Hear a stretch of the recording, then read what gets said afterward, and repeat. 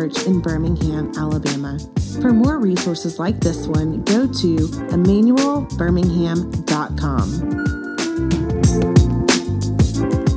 The word of God came to John, the son of Zechariah, in the wilderness. And he went into all the region around the Jordan, proclaiming a baptism of repentance for the forgiveness of sins, as it is written in the book of the words of Isaiah the prophet. The voice of one crying in the wilderness, "Prepare the way of the Lord, make his path straight. Every valley shall be filled, and every mountain and hill shall be made low. And the crooked shall become straight, and the rough places shall become level ways, and all flesh shall see the salvation of God." He said, therefore, to the crowds that came out to be baptized by him, "You brood of vipers, who warned you to flee from the wrath to come?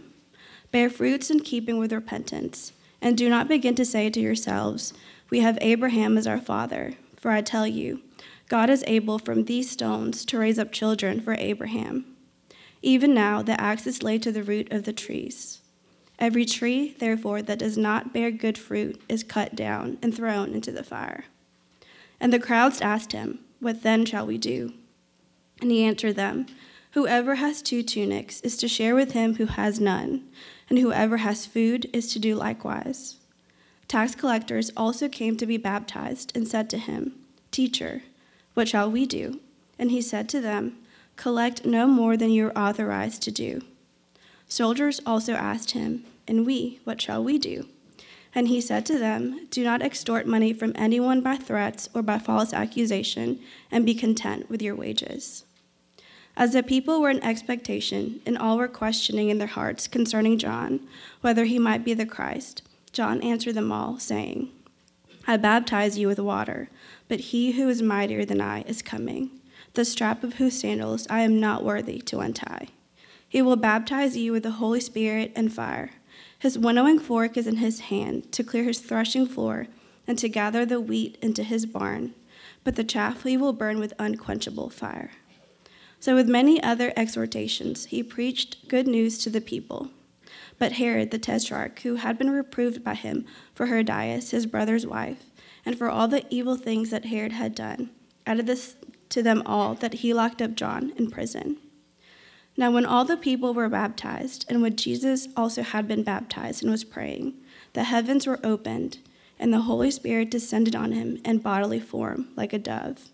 And a voice came from heaven, "You are my beloved Son. With you I am well pleased." This is the word of the Lord. Good morning, church. It's good to see you. Happy New Year.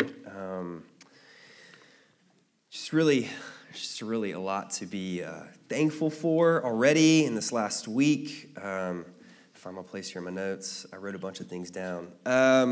One, welcome back. For those of you that are traveling, it's good to have you back. I'm thankful for you and for all the ways that God has been working in you. I've heard stories already from many of you over this Christmas season of God really producing a lot of joy in you and a lot of gratitude in you and a lot of thanksgiving in you, which is awesome.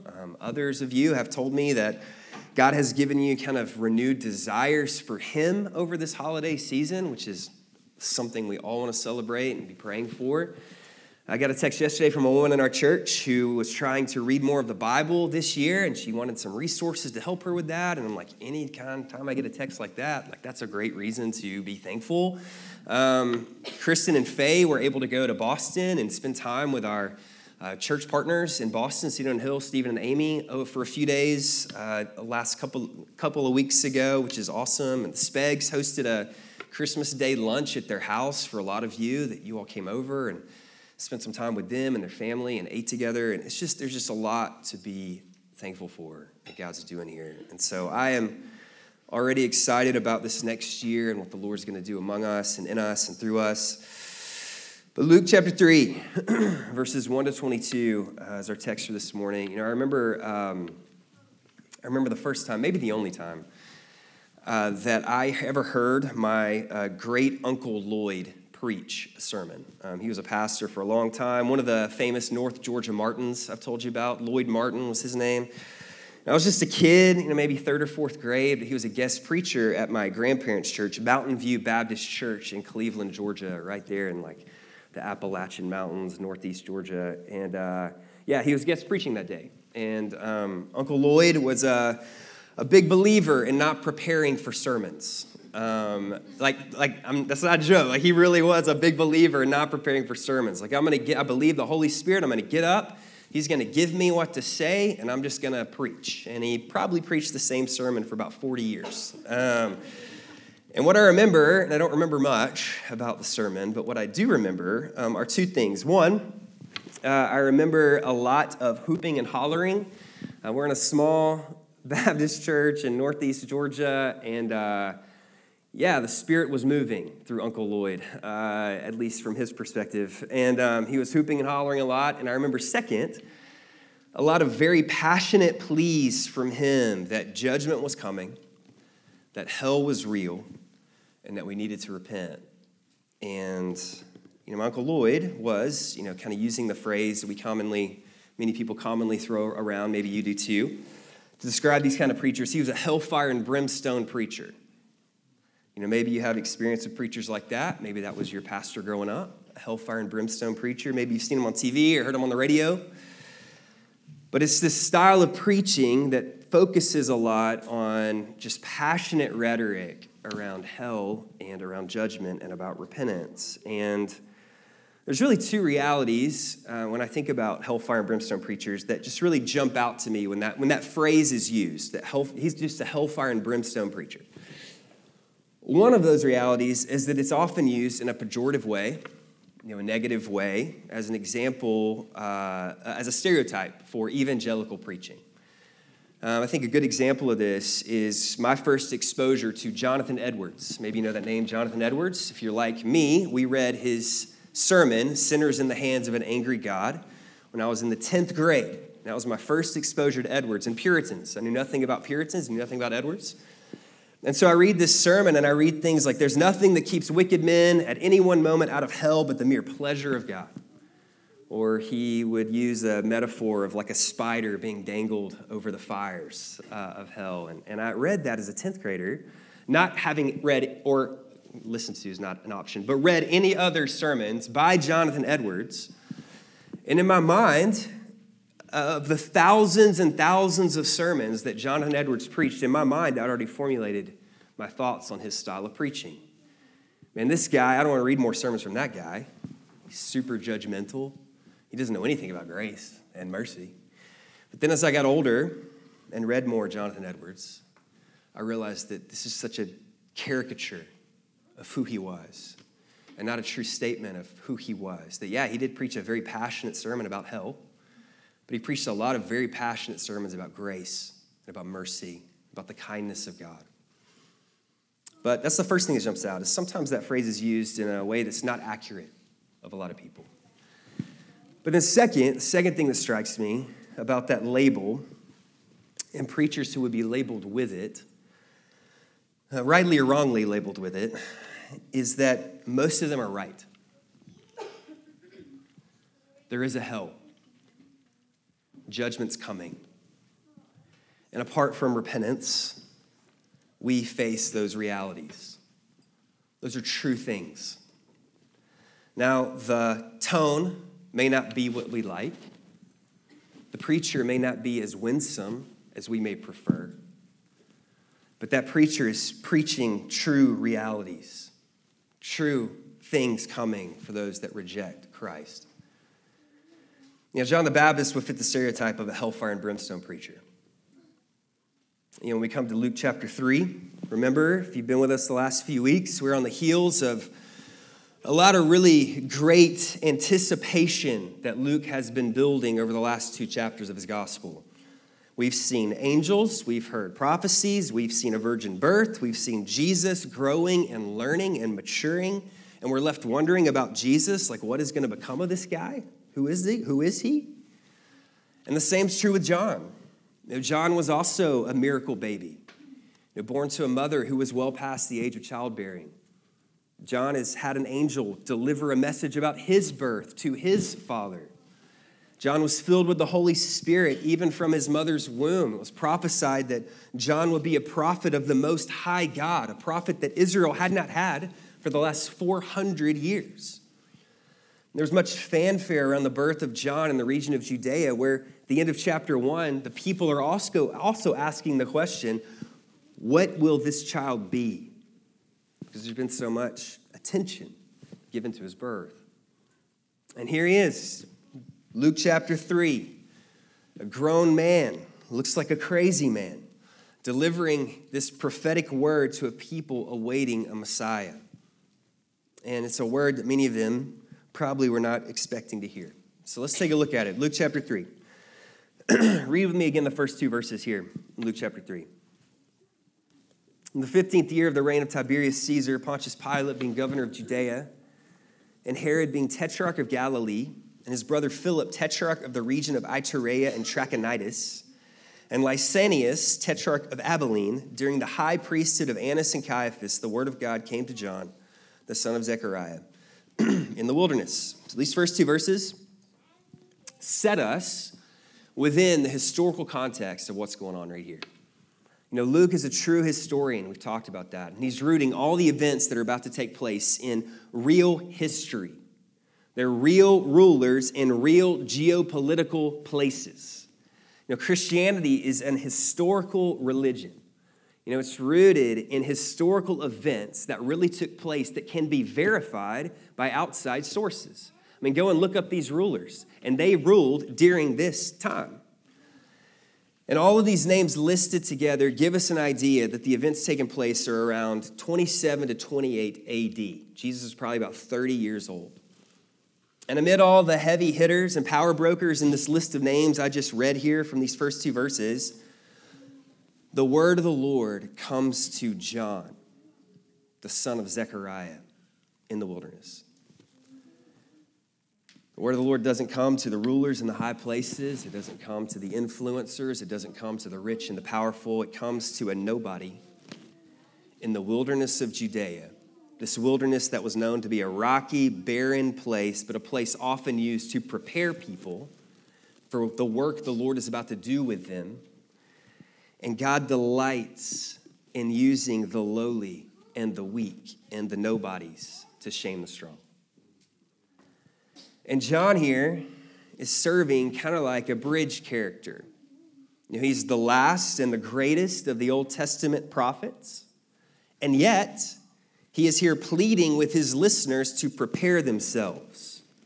That something new is coming, that a new age has dawned, that the kingdom of God is at hand, that Messiah is near. So get yourselves ready. And what's the content of his message? The content of his message, we see it here in verses 3 through 9. This is the message of John. Let me read it for us again, starting in verse 3. And John went into all the region around the Jordan, proclaiming a baptism of repentance for the forgiveness of sins. As it is written in the book of the words of Isaiah the prophet, the voice of one crying in the wilderness, prepare the way of the Lord, make his paths straight. Every valley shall be filled, and every mountain and hill shall be made low, and the crooked shall become straight. The rough places shall become level ways, and all flesh shall see the salvation of God.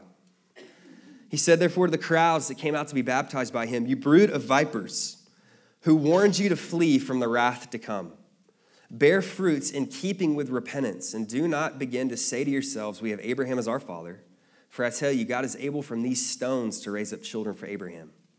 Even now the axe is laid to the root of the trees. Every tree, therefore, that does not bear good fruit is cut down and thrown into the fire. So the very first component of John's message is prepare yourselves. Prepare yourselves. Now this block quote here in verses 4, 5, and 6 is a quote from the prophet Isaiah, Isaiah chapter 40, verses 3 through 5. And it's a text that was preached to a Jewish people 700 years before Christ would ever come.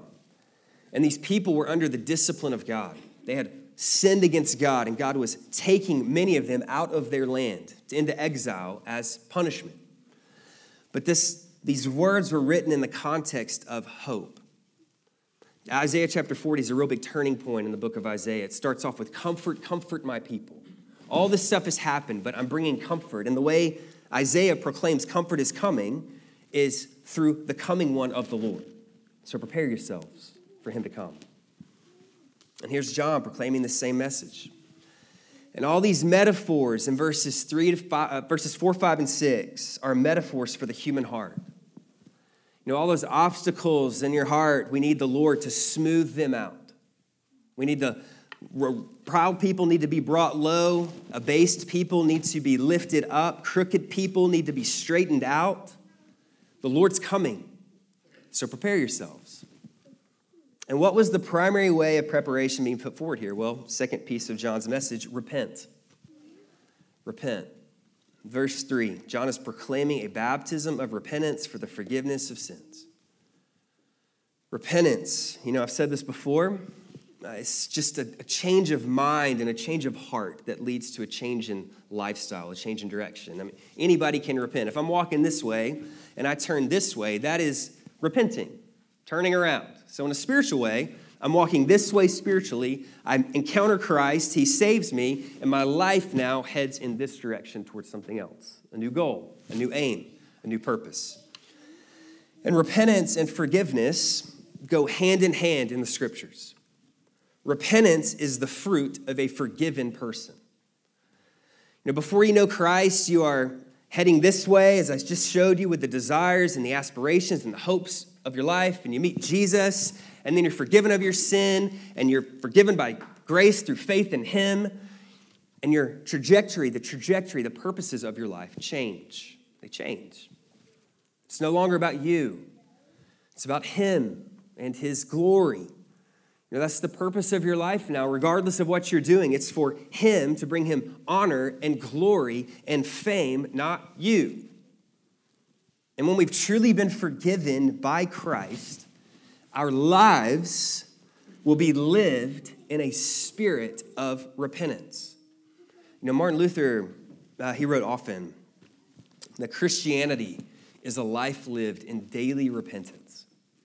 Daily repentance. Yeah, we repent at the outset of our faith. We turn to Christ ultimately by His grace, by His Spirit at the outset of our faith. But then every day we practice the daily discipline to turn ourselves by God's grace back to Christ. The relationship has not been severed. We're not looking to repent for salvation. We are saved. But we need to remind ourselves, I've been going this way again. Father, in your grace and your mercy, turn me back towards you. Fix my eyes on you. And John says, be baptized to demonstrate you've been forgiven and are repentant. So a couple quick things here just about baptism that John is doing. First, this is not New Testament baptism. All right? It's not like when we baptize people in a cattle trough out here in the freezing cold. It's not that. All right? It's not, Christ has not risen from the dead yet, right? This is still in the old covenant, the old era of things. This is more like Old Testament ritual cleansing than New Testament baptism. And what I mean by that is this form of Old Testament baptism is preparatory. Salvation's coming, prepare your hearts, the kingdom of God is at hand. Where New Testament baptism is more proclamation. Salvation has come. I've been saved. And now I'm participating in this act to demonstrate what has already happened in my life. Salvation's coming, salvation has come. Old, new. But neither practice, Old or New Testament baptism, saved anybody. Ritual cleansing didn't save you in the Old Testament. Baptism in the New Testament doesn't save you. You've been saved, therefore you are baptized. It's a foreign concept in the Old and New Testaments that any form of outward ritual carried with it salvation. Salvation was found in believing the promises of God. And the primary effect of this belief was repentance. Repentance. And John expounds on this message of repentance in verses 7 through 9. So let's read that. Verses 7 through 9. John said, therefore, to the crowds that came out to be baptized by him, you brood of vipers. These are so winsome. You brood of vipers, who warned you to flee from the wrath to come. Bear fruits in keeping with repentance, and do not begin to say to yourselves, we have Abraham as our father. For I tell you, God is able from these stones to raise up children for Abraham. Even now the axe is laid to the root of the trees. Every tree, therefore, that does not bear good fruit is cut down and thrown into the fire.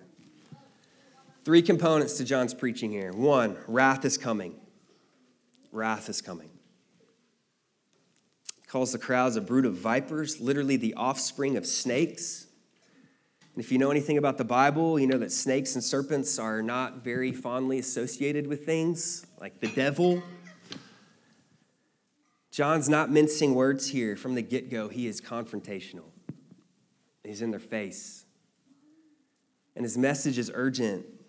Verse 9, he talks about how the axe of judgment is already at the root of the tree, to chop it down and to throw it into the fire, like not at the branches or the trunk. When you cut off the branches and the trunk, the tree can grow back, right? The axe is at the root, the life source of the tree. What John is saying is happening here is what's about to happen is an irreversible act. The wrath of God is coming. There's no coming back from this. The axe is at the roots. If these trees don't repent, they're about to be cut down and thrown into the fire. And I think that's something that can sometimes get lost in our modern church context, at least ones I've been a part of, and that's the urgency of eternity.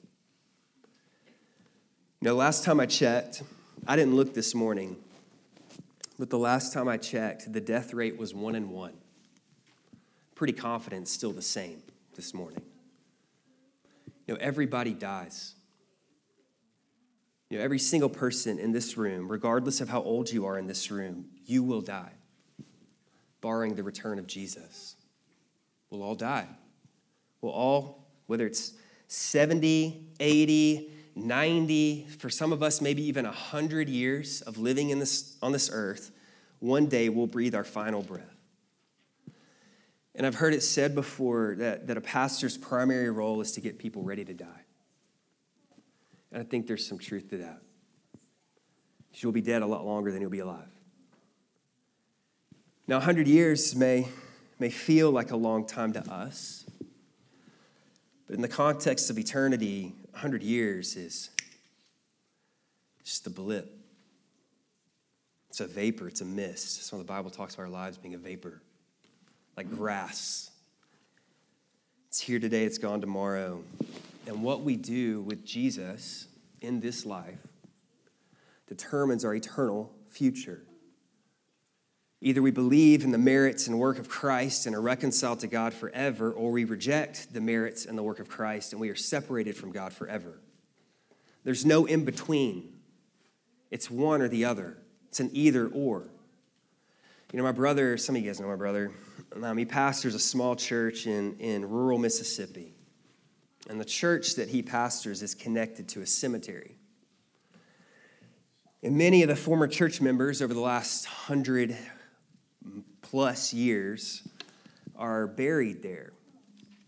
And each week, as the church pulls up to First Baptist Church in Olo, Mississippi, their eyes take in that cemetery.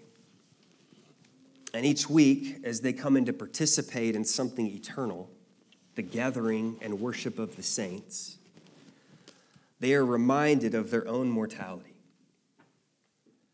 That eternity is coming for every single one of them. That one day they may lie in that cemetery. And so the question before them and the question before us is, are we ready? Are we ready? Could be tomorrow, could be today, it could be 50 years from now, but are you ready? John's message is first, that wrath is coming for the unrepentant. Second, he says, don't be presumptuous in your external merits.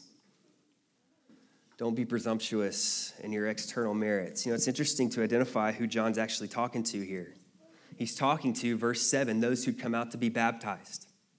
Church people. Religious people.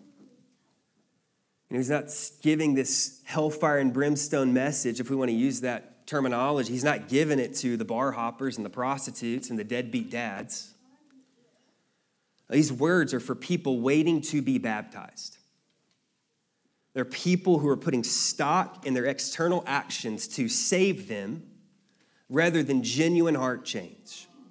People that had put stock in their family heritage. Well, my father's Abraham. My parents went to church. I'm pretty good. I was raised in the church. I'm good. I know Jesus. Well, do you? John's well aware, and I think we should be too, that it's very easy to be religious and still be lost.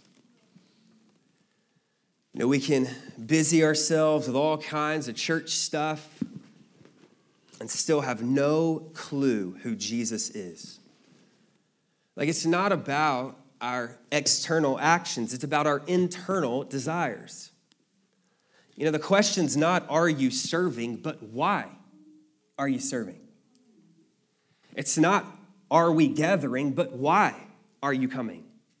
It's not, are you reading your Bible, but why are you reading your Bible? Why are we giving? Is it truly to honor Christ out of the overflow and gratitude of his great grace and mercy that he's bestowed upon us? Or is it just to check off all the boxes and make ourselves feel good at the end of the day? Are we trying to earn God's favor, or are we resting in the favor already bestowed upon us by God in Christ Jesus? That we can, a lot of times we do these things so that we can put God in our debt. Look at what I've done for you. You owe me this. We act like he owes us something. He doesn't owe us anything. He's given us everything we need in Christ, and that was far more than we ever deserved. Simply because you're a member of this church does not necessarily mean you know Jesus.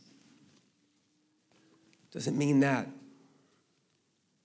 Which leads to the last factor of John's message here, and it's bear the fruits of your repentance. Bear fruits of your repentance. There's two types of repentance I've seen in my time in ministry. There's true contrition, which I'll call proactive repentance. It's the person who sees an area of their lives that's not pleasing to God, and they hate it about themselves, and they want God to change it, so they confess their sin, and they seek help wherever help is to be found. They're proactive in their repentance. But then there's another type. It's more like attrition. We can call it reactive repentance. It's someone who gets caught in something. They never had any intention of stopping whatever that behavior or lifestyle was. They were just found out, and now they have to fess up. And when they do, it's less because they really want to and more because they were caught. I think about Aiden, my 2-year-old. Raising a boy is not even remotely close to raising a girl. Everything's a sword. All right, everything is a sword. And his sisters are dragons. Every sister's a dragon. So sisters oftentimes get slain by his swords. And most of the time, it's in the face. And so we go to time in, which is what we call it at our house. We go to time in. Aiden, you need to go apologize to your sister. Okay. And he trots out of the room, and he goes to his sister, and he says, I'm sorry, Riley. And she's like, it's okay. And they give each other a hug. And then 5 minutes later, sword in the face. All right? He doesn't care. He's not truly repentant. I mean, would Aiden have apologized if I didn't catch him and make him apologize? There is no chance he would have apologized to his sisters at 2 years old. Is he truly sorry that he hurt his sister? I mean, probably not, if I'm being honest with you. Reactive repentance. Reactive repentance has little fight for holiness. It's only short-term remorse that never leads to long-term change. The response I have when people are caught in things in ministry that I've seen and even personal relationships, the response I now give people when they say, well, I'm sorry for what I did, I'm repentant for what I did, and my response is, we'll see. We'll see. As time will tell. But what is the fruit of repentance? Well, I think there's a lot of fruits of repentance the New Testament talks about, but John specifically mentions 3 in verses 10 through 14, and they all involve material possessions. So let me reread verses 10 through 14 here for us. And the crowds asked John, what then shall we do? And he answered them, whoever has 2 tunics is to share with him who has none, and whoever has food is to do likewise. Tax collectors also came to be baptized and said to him, Teacher, what shall we do? And he said to them, collect no more than you're authorized to do. Soldiers also asked him, and we, what shall we do? And he said to them, do not extort money from anyone by threats or by false accusation, and be content with your wages. So let's talk about the response of the crowds here to John's message. First response, be generous. His command to them is be generous. John says to everyone standing around, everyone in the crowd, he mentions in verse 11 that they are to share out of their excess, food and clothing in particular. Loving one's neighbor in the Bible, Leviticus 19:18, loving one's neighbor that Jesus quotes as the second greatest commandment in the law in the New Testament. In the Old Testament in particular, it found its ultimate concrete expression in caring for the poor. That's why when Jesus tells the parable of the Good Samaritan, which we're going to get to in a few weeks, Luke chapter 10, when he tells that parable, much of what is commended of this love of this Samaritan, the love the Samaritan shows to this traveler, is rooted in his sacrifice of material goods to care for this person in need. So are you generous? Am I generous?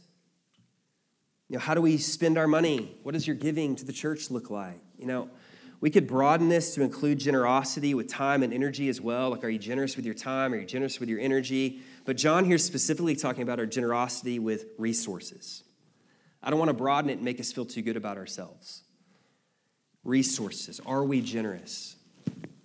I'm not talking about giving out of what's left over.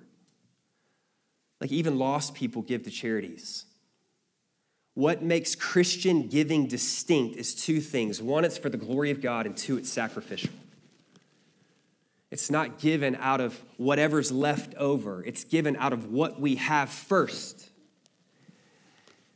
If those without Christ are generous, how much more, church, how much more should me and you be generous for those of us that know Jesus?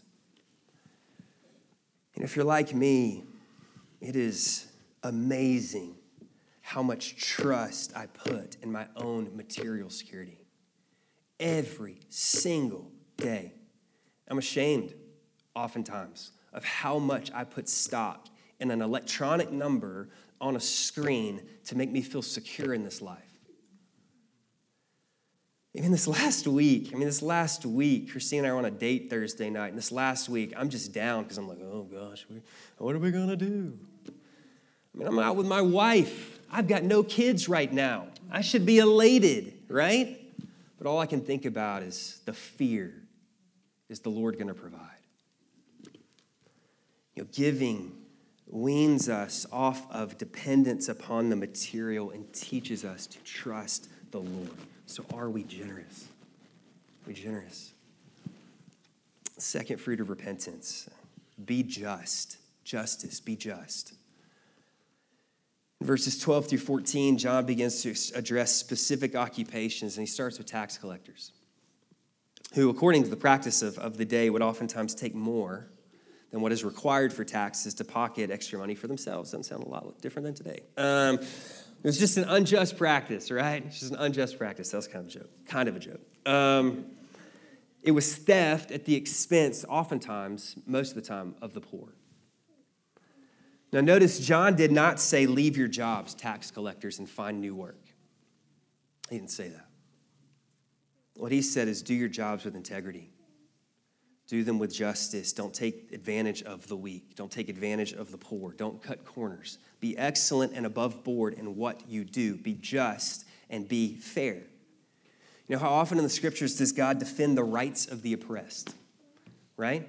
Those that are beat down. And we should too, as his people. And that begins in using our vocations, our careers, our jobs as a means to execute justice, not contribute to injustice.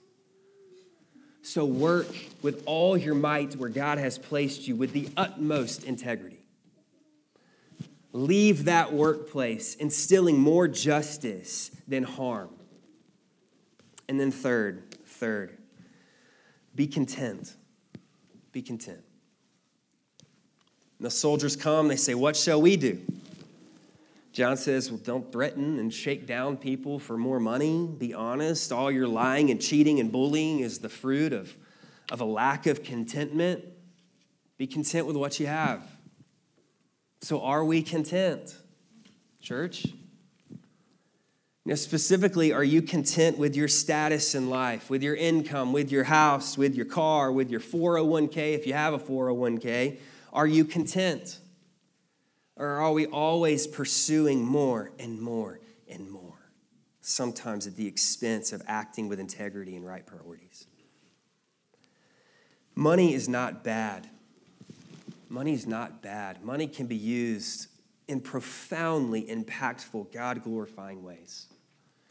But it's the love of money that can be the source of all kinds of evil.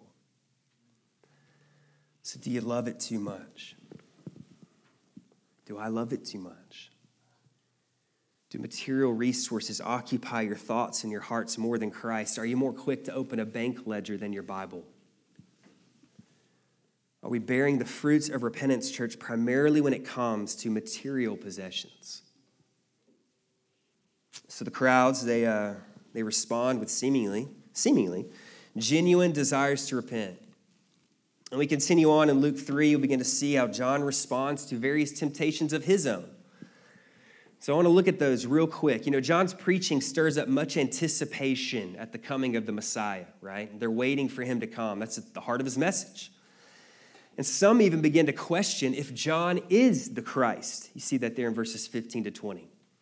I mean, can you imagine that the character and the preaching of somebody being so great that when people begin to praise you, they begin to also place you categorically in the place of potential Messiah? The temptation for self-glory and self-promotion would be strong here, would it not? But John diverts it, and he does it. When he's praised, he glorifies another. When praised, John glorifies another. Verse 16, look at it with me. I baptize you with water, but he who is mightier than I is coming, the strap of whose sandals I'm not worthy to untie. He will baptize you with the Holy Spirit and fire. John is saying a categorically different, greater, mightier one is coming that's going to be doing categorically different, greater, mightier things than I'm doing right now.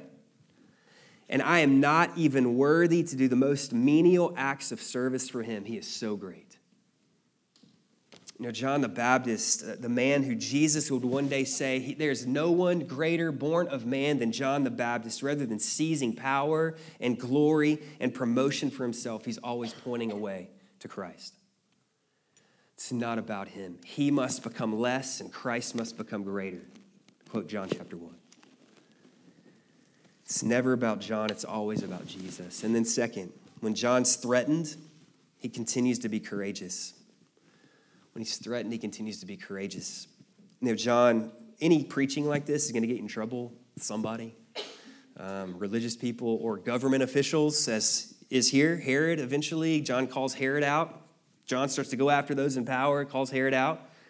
Herod throws him in jail, doesn't like what John is preaching, and eventually Herod executes John for his courage to speak to power. And John did not compromise the gospel. John did not compromise the faithfulness to his message, regardless of who the crowd was. And he was faithful to the truth no matter the cost. He's an example of how to hold on to biblical convictions in the midst of a hostile culture. We are a people of grace, church. We are, and we should be. We are also a people of truth because our Christ, our Messiah, was a person of grace and truth. We possess the message of Christ, a message of hope for the hopeless and life to the dying and worth to the valueless. We must ask the Spirit for wisdom on how to be gracious to those who are outside of Christ, without Jesus, how to be gracious in interacting with them. But at the same time, we need wisdom just to not compromise on truth, the truth of the Scriptures. And that's a hard dance to dance, right? Grace and truth. Sometimes we lean this way, sometimes we lean this way. Christ was perfectly in the middle. And that's what we aim for. We need to ask the Spirit to give us courage in the midst of it. And then last, as we kind of land the plane here, let's look at the obedience of Christ, the obedience of Jesus. He's baptized in verses 21 and 22. He See this beautiful picture of the Trinity here?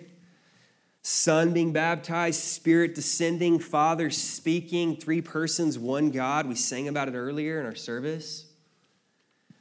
But why was Jesus baptized? You know, he didn't need to be ritually cleansed from anything. He was sinless, right? He didn't need to be washed of anything, any mistake. Why was he here? Well, Jesus is the fulfillment of all righteousness. And Matthew 3:15 says that in the baptism account of Christ. John's like, why are you coming here? I shouldn't be baptizing you. You should be baptizing me. And Jesus is like, I'm here to fulfill all righteousness. That's what Jesus said. Jesus Christ came into the world, yes, to make atonement for our sin upon the cross, to absorb the wrath of God for the penalty of our sin upon himself so that we would not have to. That is a true statement. But in order for that sacrifice to be accepted, a spotless lamb had to be sacrificed. A lamb without blemish, a lamb that was flawless, a lamb that had no moral stain. And so Jesus, in order for his sacrifice to meet the requirements of atonement to be made, of penalty to be paid to the Lord, he had to be perfectly obedient in every aspect of the law. Perfectly. Jesus was born under the law. Galatians 4 tells us, Paul writes that. He was born under the law. What the law required, he had to do. He had to perform it, even if he personally had no sin to be cleansed of. Because Jesus was not only our substitute in death, that is true, but he fulfilled all the moral obligations of the law in life on our behalf, so that we can be free from that burden and rest in the finished work of Christ for our salvation. There is nothing left for you to do to save yourself. It's all been done. The law has been kept. The law has been fulfilled. And now in Christ Jesus, the benefits of his obedience are now counted towards you before a holy God. And you see God's approval of him here. Jesus has the pleasure and approval of his Father. And this is good news for us, church. It's good news. You know, all this talk of like repentance and bearing fruit of repentance and not simply exercising external religious actions, but internal transformation, like it's not done from a place of earning God's favor. God's favor has been earned for you if you're in Christ Jesus. And now it's done out of thanksgiving and gratitude for what he's done. And that approval of the Father is ours now in Christ Jesus. So even when we fall short, even when we make mistakes, even when we break God's commands, even when we have to repent and turn our eyes back to God, we're not doing this, listen, we're not doing this to get back into God's good graces. You're good in Christ Jesus. He loves you. It's like a marriage relationship. I'm married to Christine. If I make a mistake, am I still married to Christine? Yes, I am. But do I need to come to her and apologize and repent, in a sense, to make this relationship right again? Yes, I do. God is pleased with us, church. He may discipline us as his children to wake up because we're doing something that grieves his heart, but we're still his children, adopted into his family, and he will never put us up for adoption again. He will never disown us. He'll never abandon us. He is our Father, and because of Jesus with us, listen, because of Christ with us, he is well pleased. I mean, some of you need to hear that right now this morning. Some of you who are followers of Jesus, you've had a couple of rough weeks or a couple of rough months or maybe even a couple of rough years or decades even. If you're a follower of Christ, you need to hear those words, that the words once spoken to Jesus here in Luke chapter 3, with you, Jesus, my beloved Son, I'm well pleased. Those words are now applied to you. With you, son or daughter, in my Son, I am well pleased. With you I'm pleased. With you I delight.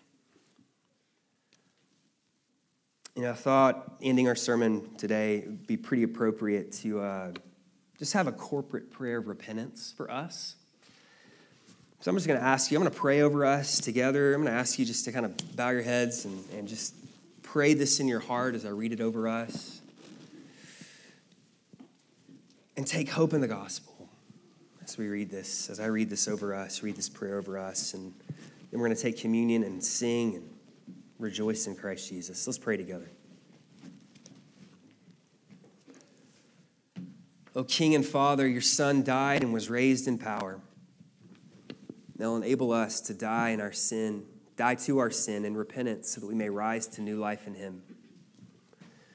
We confess to you, Lord, though you should guide us, we inform ourselves. Though you should rule us, we control ourselves. Though you should fulfill us, we console ourselves.